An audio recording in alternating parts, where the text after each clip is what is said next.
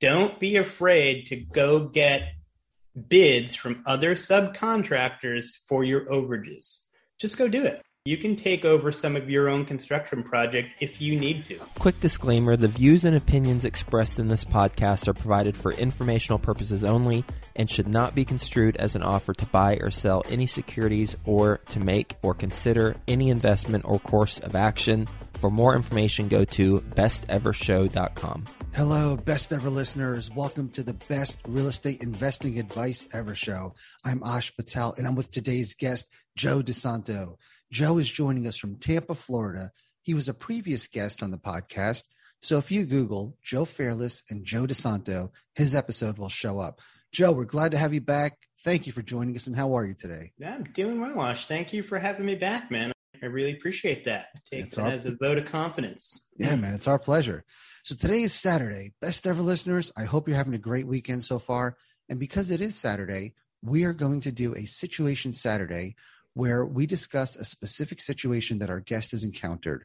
The goal is to give you the knowledge should you encounter a similar situation. Joe is going to discuss dealing with a corrupt contractor on a $10 million deal.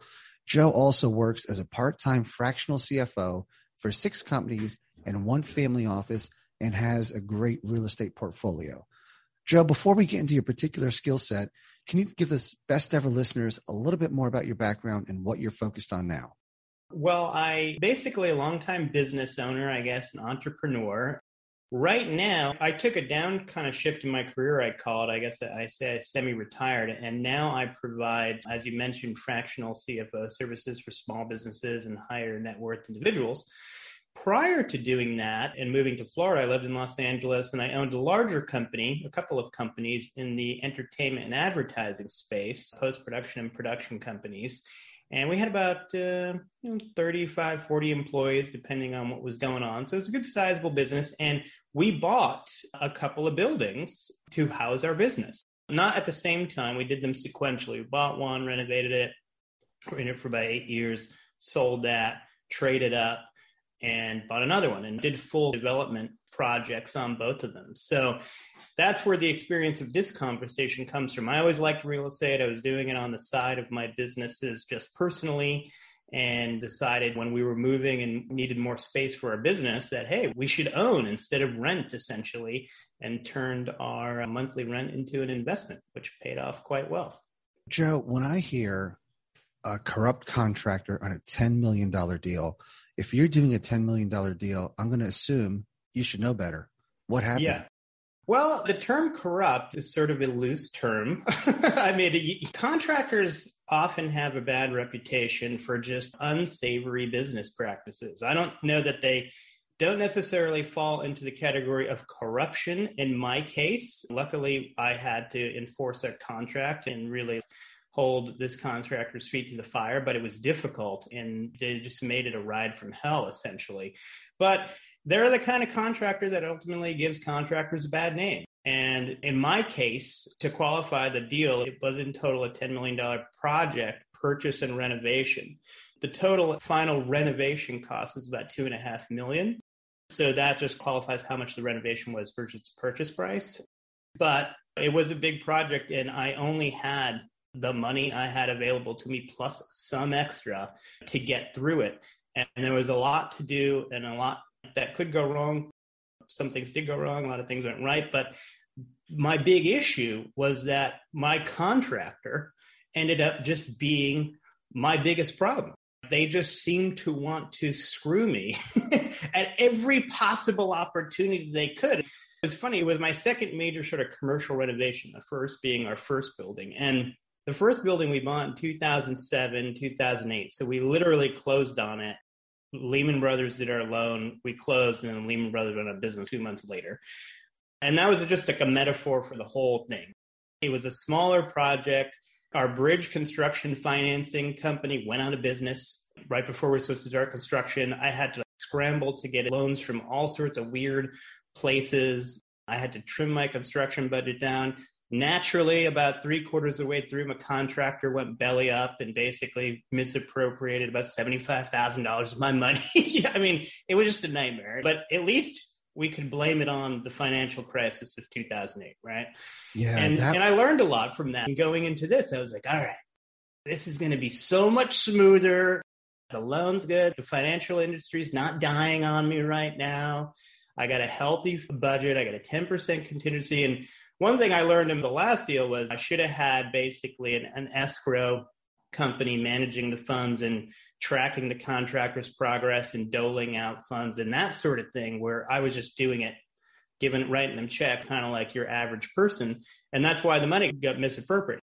He was spending it trying to get other jobs done, and then he was hoping that more money was going to come in to deal with my stuff, but then all his work dried up because of the crisis. So he was just, at one point was, I'm checkmated. I don't have your money. I got a bunch of unfinished jobs and nothing's coming in, whatever. So in this case, I had the lender through my SBA loan acting as sort of the escrow company. So I'm like, great. They're going to be there for me to check progress. I've learned a lot of lessons and this is going to be great.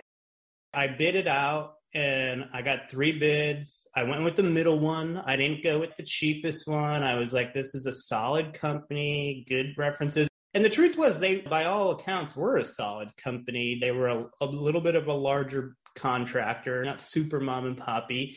But I think what I learned in this one was that the general practices of general contractors are just unsavory. They're just not in the interest generally of their customer. They're not your friend. They're basically trying to, at least in my experience with this one, trying to take advantage of you at every possible opportunity and squeeze as much money out of you as they possibly can. And maybe if I was a repeat customer, someone who had lots of jobs, they wouldn't be doing that to me. But I'm like this one-off guy, basically. So they're like, we don't got to worry about getting this guy's business again. So we're just going to do our thing and just try to squeeze him to death, basically. And I caught on to it. And then we just ended up basically the worst of enemies for the next 12 months. And it was really intense. What kind of building was this? Was this the warehouse? It was similar to the first one. Pretty much was originally warehouse, industrial space. We basically did a conversion to office space. So it was a change of use, which for those of you who know a little bit commercial development, it triggers a lot of issues that you got to do in terms of architecture, planning, dealing with the city. It's not a simple, basic renovation permit. It's a big undertaking. How did you find this contractor? Through my architect. Like I said, I was doing real estate on the side, doing rentals and that sort of stuff. And I was renovating my own houses. I call it the live and flip. And I learned a little design program myself and did my own plans for my houses. So the way I did it was on both buildings, I designed the whole initial design of the interior in my home design program. But being these were large projects that needed to go through major city planning, I then hired an architect, gave them my plans and said, there's our starting point. Obviously, I want to hear if you guys have improvements you can bring to this, but I know my business. I know what I need. So functionally, it's better for me to do the first pass. And then you tell me, hey, this door can't be this close to this door or whatever, those kinds of functional things. And then whatever you can do to plus it up, great. How did you qualify this contractor? Did you go look at some of the work he's done, talk to past references? Yeah, basically, I got the suggestions or referrals from my architect. They gave me a couple of names, and then I bid out another third contractor that previous person had used. And yeah, I did the basic due diligence. I talked to some references, things like that. I always think, what's the point of talking to references? Who in their right mind is going to give someone that might give them a bad reference? Of course, the person I'm going to call is going to say it's good, but I do it anyway. In my opinion, though, I was like, it's coming from my architect. They've done other projects for them, and I like my architects, so they're vouching for them. I'm confident about it. So we bid all 3 companies. My architect was involved in that process, and they came in as the middle bid. It's a lot of moving parts and something like that because you don't know everything that needs to be done. Up at the beginning, things change as the planning process continues on. You get lots of stuff thrown at you by the city. So there are variables that you know are going to be variables, but you do your best to get a budget you feel confident about. And obviously, in our case, we had our particular construction budget, which I think was about $2.25 million. And then we had a 10% contingency allowance. pre-approved with the bank. We'll get back to the show in just 2 minutes, but first, some sponsors I'm confident you'll find value in learning more about. I'd like to introduce you to my good friends over at PassiveInvesting.com, a private equity real estate firm based out of the Carolinas. PassiveInvesting.com makes it easy for you to start investing in real estate. They focus on acquiring institutional quality apartments and self-storage facilities with private accredited investor funds. They also have a real estate debt fund that offers hard money loans to local fix and flippers across the U.S., which currently has a 0% default rate. With a portfolio of over $700 million in assets and controlling over $250 million in equity, they know how to secure the best deals and how to avoid the red flags. If you are interested in learning more, please reach out directly to PassiveInvesting.com and request the free Passive Investor Guide that outlines the 7 red flags for passive apartment and self-storage investing. Visit PassiveInvesting.com/red flags to download that PDF now. That's PassiveInvesting.com/red flags. Mark your calendars for the Best Ever Conference, February 24th through 26th, back in person at the Gaylord Rockies Convention Center. Join the experienced community and phenomenal speakers for a weekend of learning the best commercial real estate strategies, building relationships, and quite frankly, having a lot of fun. As a bonus, once you purchase your ticket, you are put into a mini mastermind group to start making connections with other commercial real estate investors immediately. Get the lowest prices right now at besteverconference.com. That's besteverconference.com. Looking back in hindsight, were there clues that you should have spotted that you ignored? No. It was immediate almost right away that I was going to have a problem. So I guess I started to see the writing on the wall after the contract was signed and we were getting into it.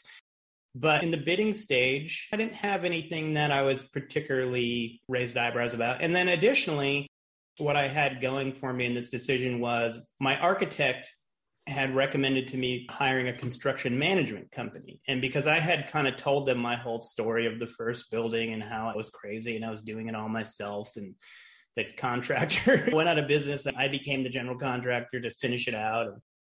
I used to joke that I was a goalie basically at the front door of the building. And every time a subcontractor was like, oh man, I got to go back to the Home Depot. I'm like, no, don't go anywhere. I'm going to go to the Home Depot for you. Get back in there. So he was like, you should hire a construction manager. So we talked to this one that was kind of partly connected to their firm. And they had worked with them and they were like, okay, they had a fine experience. So again, it's like, not like this guy was some shyster that just took my money and never showed up. He was a legitimate contractor.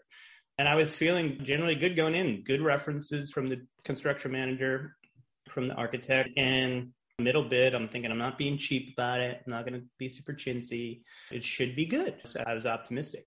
Do you think that if you hired a construction management company, things would have gone different? Well, I did.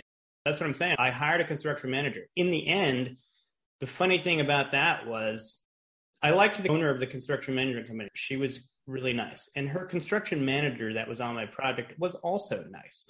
But my problem was that I felt from the beginning that we were getting a lot of what I was considered concerning things from the general contractor. And I felt like the construction manager felt like their role was pretty much just to make me feel better about the things that were happening that I didn't like and tell me that this is normal. This is how it goes. This is what happens. So you needed somebody not so nice. Yeah. And I don't understand. I'm glad you're thinking this is okay-ish, but I don't think it's okay. And I'm starting to get skeptical about listening to you.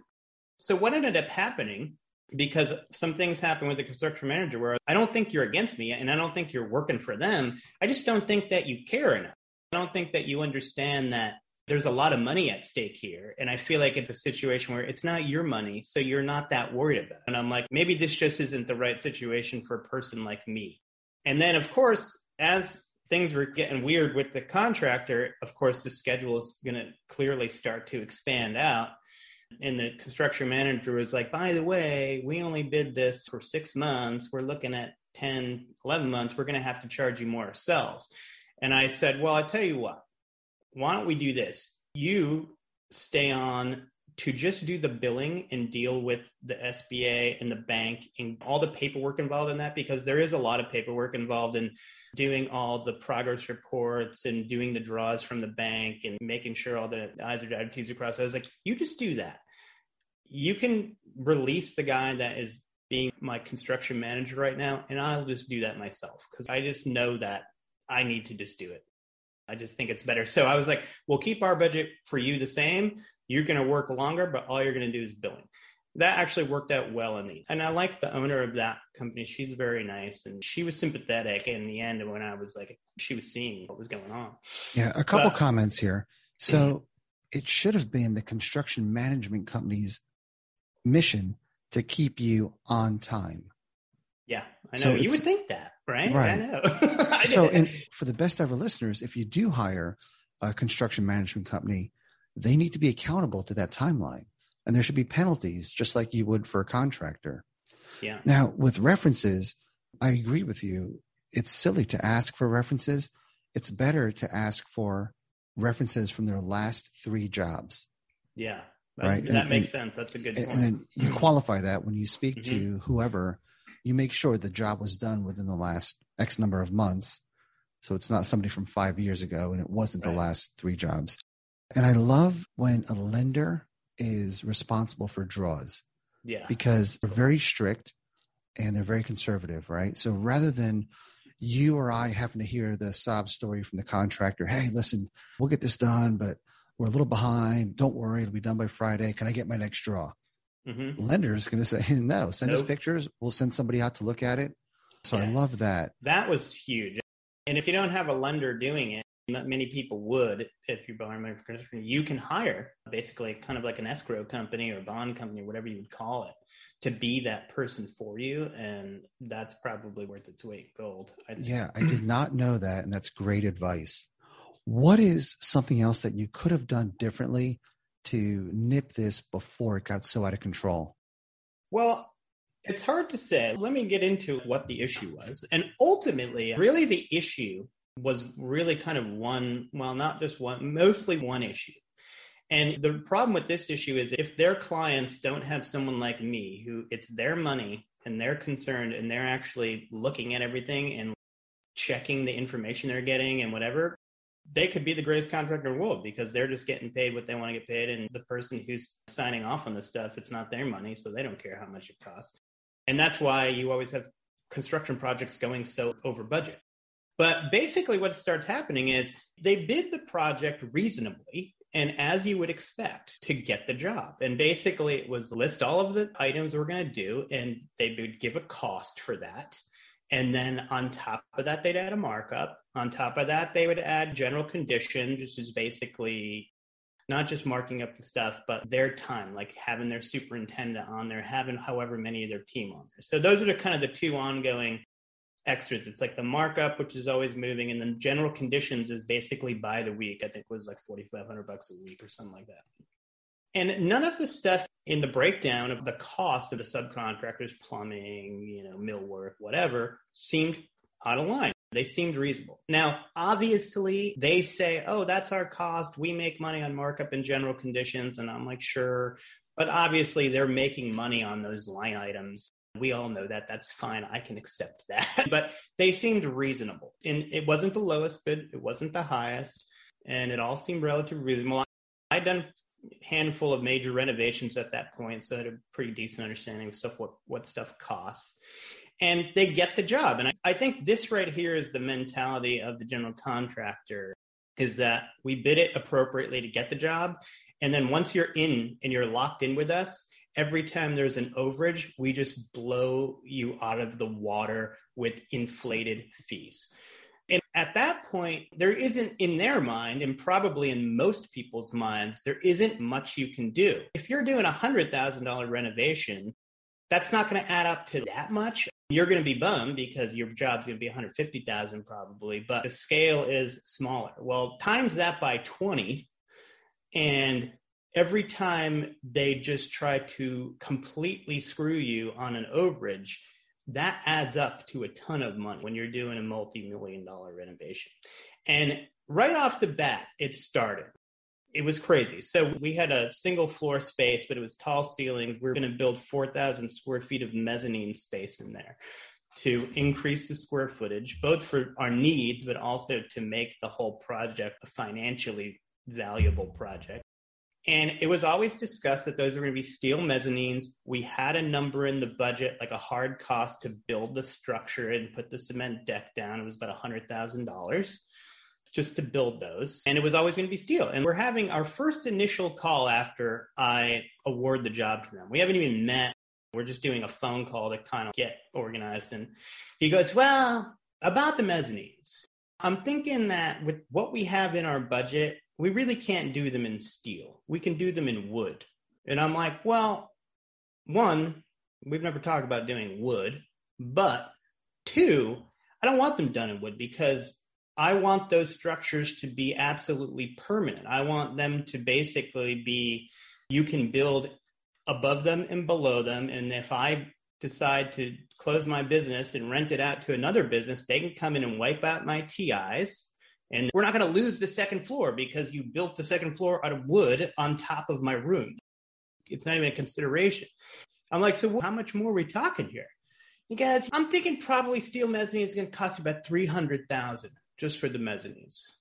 And I'm like, wait, so you're saying this is our first phone call. Get your checkbook out to the tune of $200,000 extra dollars for something that we've always talked about being steel? He's like, yeah, I just want to keep your expectations. I think that's what it's going to cost. And I was like, well, are you going to bid it out with multiple vendors? And he's like, I don't know. We have this guy we work with. And he's like, we're going to bid it. But he's like, I need full shop drawings for it. So I got to get that done to do the bid. And I'm like, I don't know that you do. I mean, it's 4,000 square feet of steel mezzanine. This is kind of almost like an off-the-shelf product. You could get a general idea. Because now I definitely need the full set of shops and all this. And I was like, you know what? We're going to shelf that because I'm going to go do some research on that. Okay. So we get off the phone. Within literally 2 Google searches, I find American Mezzanine Installers, Inc., 50 miles outside of Los Angeles. I call them up. I go, hey, I get this project. We're putting these mezzanines. I'm trying to get the contractors talking about, I don't know what he's talking about. His prices seem strange. If I just show you my basic drawings and it's 4,000 square feet, can you ballpark it? He goes, oh yeah, it's $50 a foot pretty much installed. And he's like, depending what kind of concrete you want on the top. Oh, no, not even $50. Basically, the price came out to, with the concrete on top, which was a tag on our bid anyway, $108,000. I'm like, wow, I just literally went on Google and looked up prefab mezzanine, and I got a quote over the phone based on square footage because they're like, we only build them one way. That includes the shop drawings. They're very basic, steel pole, blah, blah, blah, blah, blah. You tell us how big, whatever. We give you the shops, you approve them, and it's like generally falls within our square footage plus or minus 5%. And then the only add-ons are like, we have a couple of railing options. Some are more expensive than others because they're construction. And you get either lightweight or heavier concrete.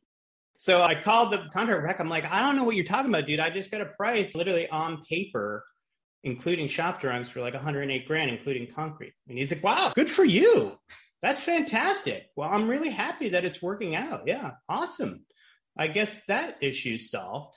Yeah. And they're part of the fucking steel mezzanine, whatever association. They can inspect their own mezzanines because that's all they do. They've done thousands of mezzanines across Southern California.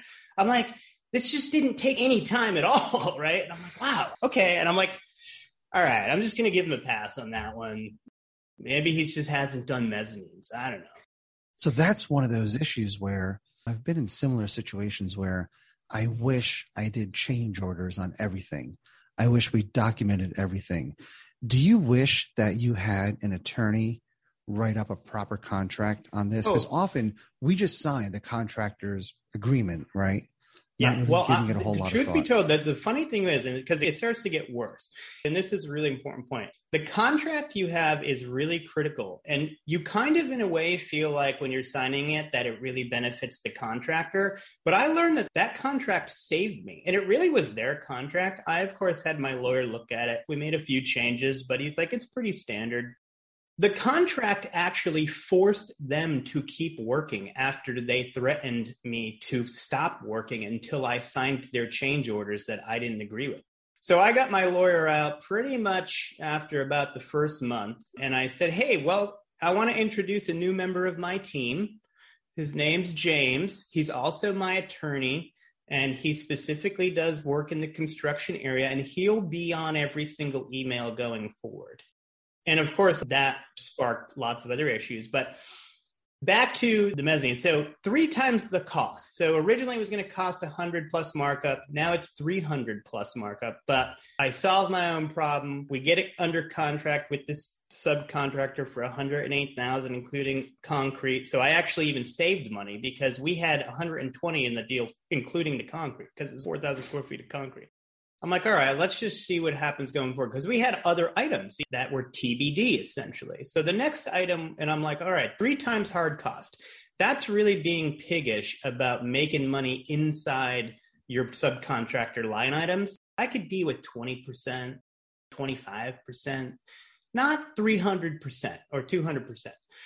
Next one is low voltage conduit. We're a post-production company, so we had tons of low voltage conduit, both for phone lines, but also for video, audio, all sorts of stuff. And I didn't have a plan for that when they originally bid it because we were still working out the configuration of everything, what we were going to do for equipment. It's very specific. And I was like, we'll just TBD that amount. It'll be an add-on and we'll know it's coming. So I do the schematics myself for the low voltage conduit because it's not very permit or city specific. All they want to see is that the low voltage is in conduit in the walls. So I do a basic schematic on top of the architect's plans. I give that to the contractor and I'm, can you bid this? Here's the low voltage conduit we need. He comes back with a bid of $60,000. And I'm like, that just seems high.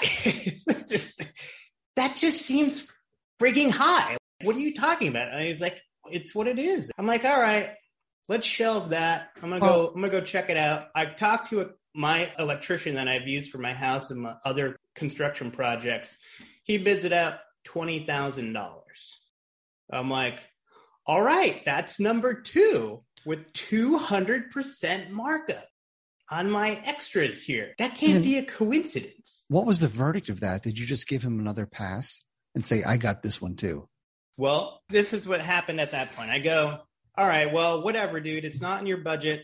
Obviously, I'm not going to give you 60 when I can give the guy that I really know and trust 20, and it's not permit specific. So I'm just going to get that done myself using my guy, Jesus.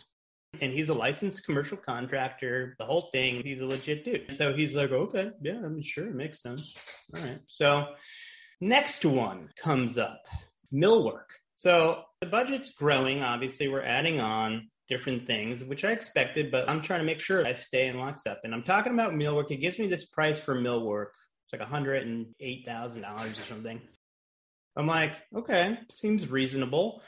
But I'm like, hey, listen, I need to save some money, and we bid out all this millwork, but I'm thinking I might just take some of it out to save some money.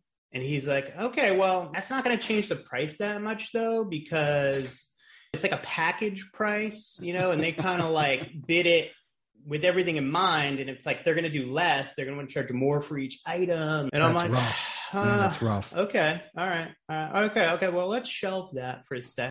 I remember him saying it's not like a menu where you can just take this one out and it goes down by this amount. It just doesn't work that way. Like, oh, really? Okay. We'll get back to the show in just 2 minutes, but first, some sponsors I'm confident you'll find value in learning more about. Let me ask you a question. Do you want to start your own syndication business, or maybe you've tried, but you've been unable to get your first apartment deal? Well, it's hard. I know firsthand getting started in syndication is not easy. So have you considered working with a mentor? Imagine working one-on-one with a full-time syndicator who can help you do your first apartment building deal faster, help you avoid big mistakes, and scale your portfolio. If you feel like I'm speaking to you right now, then I want you to check out the mentoring program from my friend Michael Blanc, who specializes in helping people get started with apartment buildings. I've known Michael for many years now, and he genuinely wants to help people become financially free. He developed a proven system and has helped hundreds of people do their first apartment building deal. I know he can help you as well. To find out more, text the word Joe, J-O-E, to 66866. I know Michael's going to take care of you. Go ahead and text the word Joe, J-O-E, to 66866. Do it right now while it's fresh on your mind, and let's get you started with your own apartment syndication business. Deals and money. We are constantly seeking deals and money as real estate investors, and I bet you're having a challenge right now, especially with deals, if you're like most real estate investors, because it's tough to find deals right now. But here's the thing. There's a competitive advantage out there that when implemented, it will help you accomplish your objective of getting more deals and or getting more investors. And that is having a great follow-up system. Having a great follow-up is one of the keys to success in real estate, and Follow Up Boss is the leading CRM for real estate. This is the system you need in place so you can reach out to owners and brokers directly for deals, or you can follow up with your investors, and you do it all in one spot. The CRM makes it 10 times faster to call and text owners, then integrates those into a software so nothing slips through the cracks. The Follow Up Boss conversion system and powerful management tools help align your methods and drive growth that otherwise it could have been missed and probably would have been missed. Go to followupboss.com/best ever to get a system in place. And if you need help, they got you covered. Follow Up Boss offers experts 7 days a week. You can pick up the phone and speak to an actual human being anytime during business hours. Visit followupboss.com/best ever to check out how much time you could save by streamlining your follow-up process. Best Ever listeners, they're treating you extra special. You get an extended 30-day free trial, twice the length of the normal trial for a limited time. Go to followupboss.com/best ever and perfect your follow-up. Where is your construction management company at this point? Well, at that point, we're a few months in, and like I said, I already released the guy who was being the manager, and I was like, I'm going to do it because I just don't believe you're going to do what I'm going to do, because I am going to make sure that I don't go out of business doing this, and you're not. It sounds like you're being a pretty lenient guy. And like I said, we knew it was going to go on longer. They were going to want more money. I wanted to save money. So I said to the owner, do the billing. I'll pay you our exact contracted price, but no, you're going to be doing billing for 4 more months. And let's call it that. And she was like, okay, I can do that if you want to do it. And the construction manager dude was not liking me at that point because I was getting frustrated. So I was like, don't worry, I'm just going to deal with it. Because I knew that construction manager was not going to go do all these things that I was doing. I just knew it. Maybe that's what they're supposed to do. That's what I thought they were supposed to do. But he was not going to be doing that. And I don't know why. So anyway, I go find a mill worker. I gave him the list of everything, same stuff I gave the other mill worker, and comes back with a cheaper price. But lo and behold, it's all broken out, itemized. He's like, yeah, for that desk, it's $4,000. For that desk, it's this. For that desk, is this. And I was like, oh, well, can I just cut the list down? What if I just take out 4 of these items? Do I not get as good a deal on the other items? He's like, no. You see the individual price for the item and take it out, and you don't pay for that item. I'm like, so it is a menu, actually. It's totally fine. I could just take out an item, and I should get properly prorated price reduction. Apparently, that's not how the general contractor's mill worker does it. So now that's number 3, and I'm like, okay. Otherwise, what's happening, these 3 items happen to be things that were not, like the mezzanine was permit specific, yes, but the mezzanine contractor we found did their own shops, and they were like this self-contained thing, and basically they kind of fit in to the general contractor's permit world, and they were fine with that. Conduit was not permit related. Millwork is not like permit approval contingent stuff. It's basically furniture. So I'm like, well, I guess I'm taking over millwork now too. And then while that's happening, other things were going on. Like we're starting to do a lot of structural work for the mezzanines, and they're like, we got to get a soil compaction study. I'm like, we do? Are you sure? I mean, no one's asked for that. They're like, well, we're going to need it. It's definitely pretty standard up. I'm like, okay. So I pay for the soil compaction study. It's like $6,000.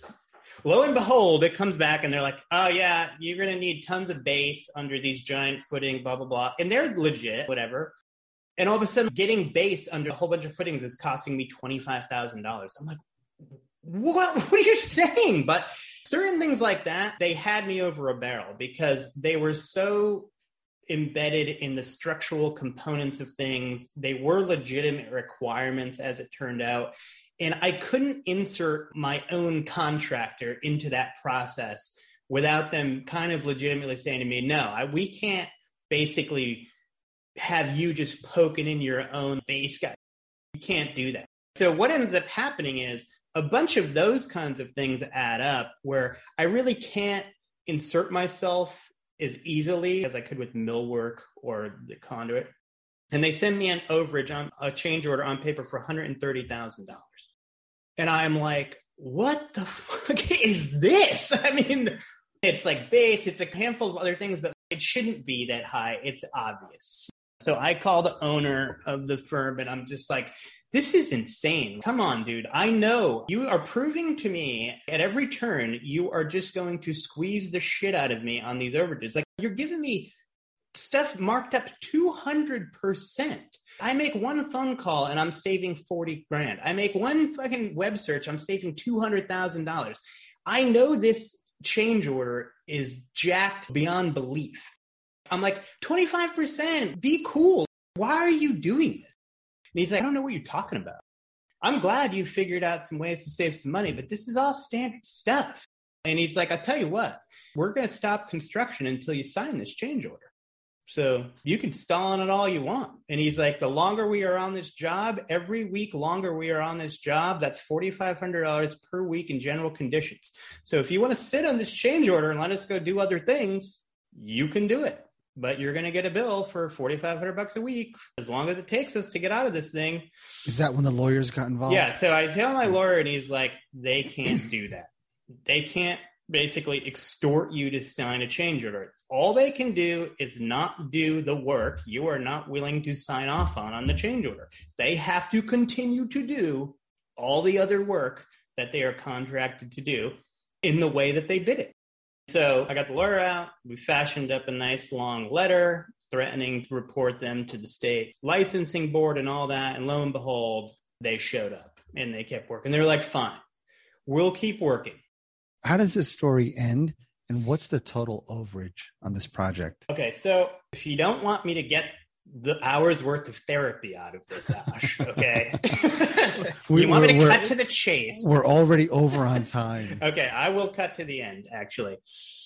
I would say in the end, I think I took over about 8 trades myself because every single change order they gave me ended up being marked up 200 or 300%, all 8 of them. It was just standard operating procedure. So I took over, as we know, pricing out the mezzanine, Lovo conduit, all the millwork, all the finished carpentry, painting I took over. I was getting new electrical service put in, which was a whole nother nightmare that I learned a lot about. Not necessarily a problem of the contractor, though the contractor was not riding Southern California Edison to the degree I was. I took that over under its own permit with my own electrician and saved gobbles of money. I took over the entire parking lot, asphalt and car lifts, which was under its own permit. And I worked directly with the car lift installer because basically when the final approved permits required pervious asphalt, all of a sudden I had to pay an additional $90,000 to basically trade up to pervious asphalt. Of course, in the end, I only paid an extra $30,000 for that. But I took that over myself. So all in all, I took over about 8 trades, all of which were not permit reliant. So they kept doing all the stuff that was like super critical, permit reliant, electrical, plumbing, structural, blah, blah, blah, blah, blah. And I basically put a folding table right next to their superintendent on the job site. And I sat there and was my superintendent number 2. I had my trades I dealt with. And I'd say the one thing that, thank God this was the case, their superintendent that they provided me, Dave, was a really cool guy. He towed the company line, but he was basically always looking at me being like, I'm sorry, I don't know. But basically I made these people so mad because I was getting in their way of doing their squeeze routine that it just became this adversarial relationship till like the very, very last day. And I even tried to smooth it over. I took out the guy who was my project manager after the mezzanine thing and the conduit thing. I was like, hey, how about I take you out to lunch and hang out? Maybe we get to know each other. It should be fun. It doesn't have to be hard. My business is at stake here. I only have so much money. And if I can't get this done, I can't move in here. And what makes this worse is when you move your business and you do something like this, all of a sudden you're a ticking time bomb because you release your lease on your old space because you can't have too much crossover because it's cost me $30,000 extra a month to have both places going. So you're like, I release my lease. I have to leave there. They got someone coming in behind me. But if I can't move in here, I go out of business. It's that severe. All my employees lose their job. I end up with a building unfinished, unpermitted, no certificate of occupancy. And now I'm trying to sell this thing to save myself at a major discount. It's a disaster. So you have to look at it from my point of view. I don't have all the money you're trying to squeeze at me. And he's like, okay, whatever. But in the end, I took over 8 trades. I conservatively saved $700,000. And if I had gone down the road and signed all their change orders, that number, no question, would have been higher because I'd be further down the road trapped in their bullshit setup. Probably would have easily been $1 million. I ended up coming in just about $50,000 over my 10% contingency. So I was out of pocket about $50K, got it done for 10% over budget, which was reasonable. I can live with that. But if I hadn't done it, literally, I would have lost my business. It's that simple. I just didn't have 700 extra grand to come out of pocket. And I wasn't going to get any more money from the bank. So it was literally kind of life or death in my mind because it was my business dies. Now I'm filing bankruptcy. It's just a chain of unfortunate events. So it was just so mission critical that I got this done. And I just thought I was going into this. I selected the middle bid guys. They seemed cool. They were referred to from my architect. I'm well funded here. I'm not asking for cheap, whatever. I'm like, it should be pretty smooth. But yeah, Joe, it just was brutal. But I survived. All's well that ends well. We got it done. We created at $1,000 a foot for the mezzanine. We created about $4 million of value. So we pretty much doubled our cash investment pretty much the day we walked in. So it got done. I had to devote a year of my life to it. But, yeah, and that's Joe, worth. I'm glad this story had a happy ending. Thanks for sharing some of the heartache that you went through. Yeah. Some good lessons with the escrow company references, construction management company. How can the best ever listeners reach out to you? Just go to my website, playlouder.com. You can email me, joe@playlouder.com. I probably LinkedIn is the place I'm most social media, but I don't do too much social media. So just email me or whatever if you want any advice in this arena. I guess my biggest piece of advice is don't be afraid to go get bids from other subcontractors for your overages. Just go do it. You can take over some of your own construction project if you need to. Thank you again for spending your time with us today. Yeah, best man. ever listeners, thank you for joining us. Have a best ever day.